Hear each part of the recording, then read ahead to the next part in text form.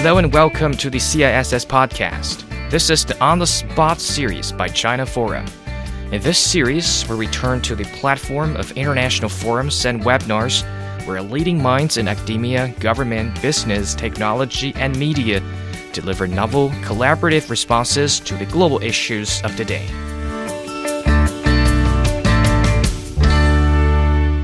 Hello and welcome to the CISS podcast On the Spot series. I'm Xiao Qian. The ongoing situation in Afghanistan is still under global spotlight, with every move of the Afghan Taliban interim government constantly making headlines for international media.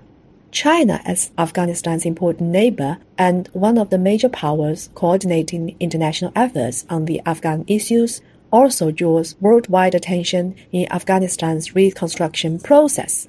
How would China approach Afghanistan in the post-U.S. era? Is there any common ground for China and the U.S. to lift Afghan people out of poverty and turmoil?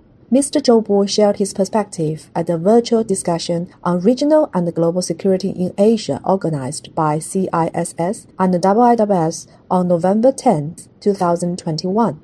Mr. Zhoubo is the Senior Fellow of CISS and also a China Forum expert. He is the former director of the Center for Security Cooperation in the Office for International Military Cooperation at China's Ministry of National Defense. Let's hear what he has to say. The current situation of Afghanistan is bleak, but I would like to say something different.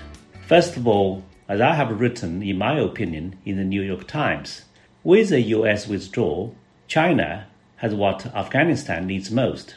That is political impartiality and economic investment.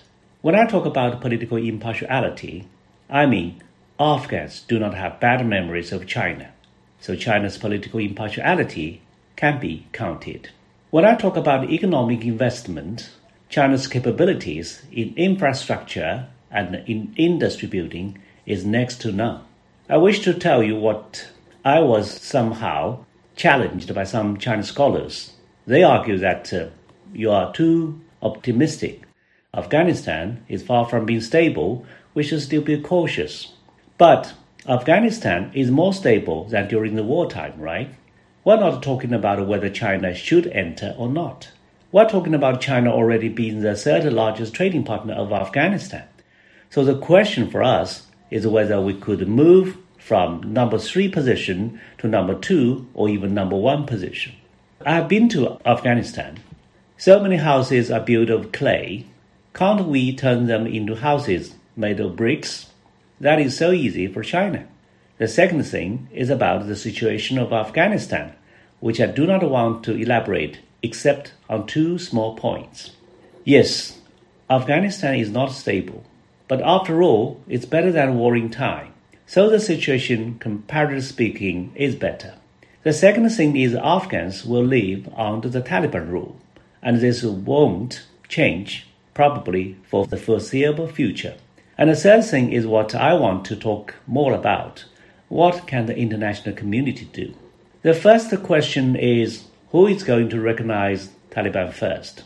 I don't think China will be the first one. Then there is another thing, that is possible multilateral international cooperation on lifting sanctions against the Taliban. Afghans live on foreign aid.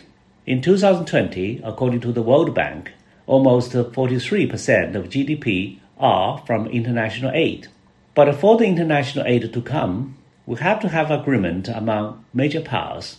I mean, the 5 permanent members of the UN Security Council first. Because without enforcement or agreement of the P5 countries, the World Bank and the IMF still would freeze the financial aid.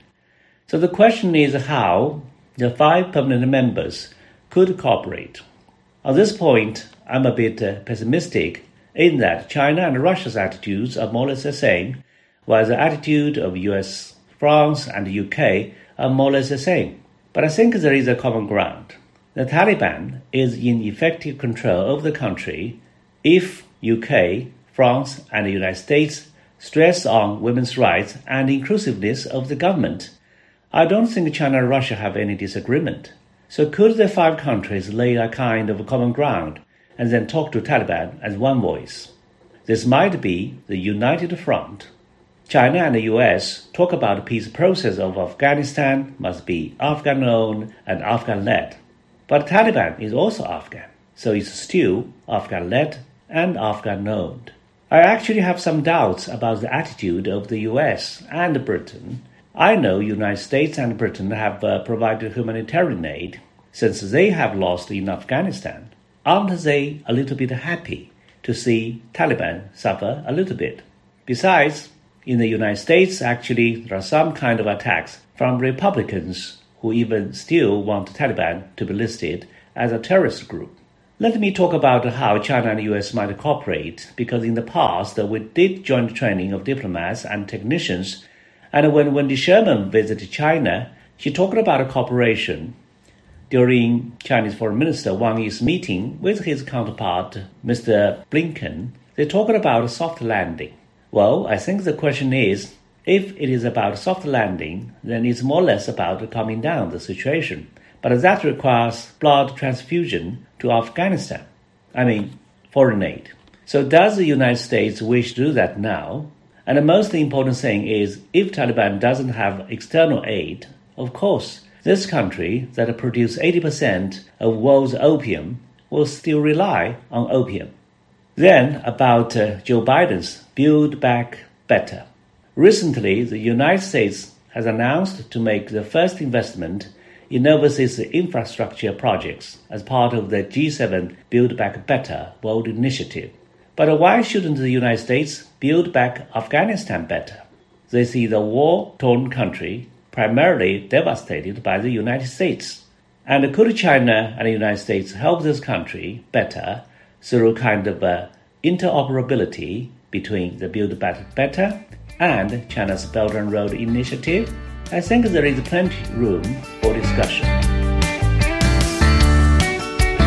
That was Mr. Zhoubo, Senior Fellow of CISS and a China Forum expert, sharing his opinions on China's approach to Afghanistan in the post-U.S. era.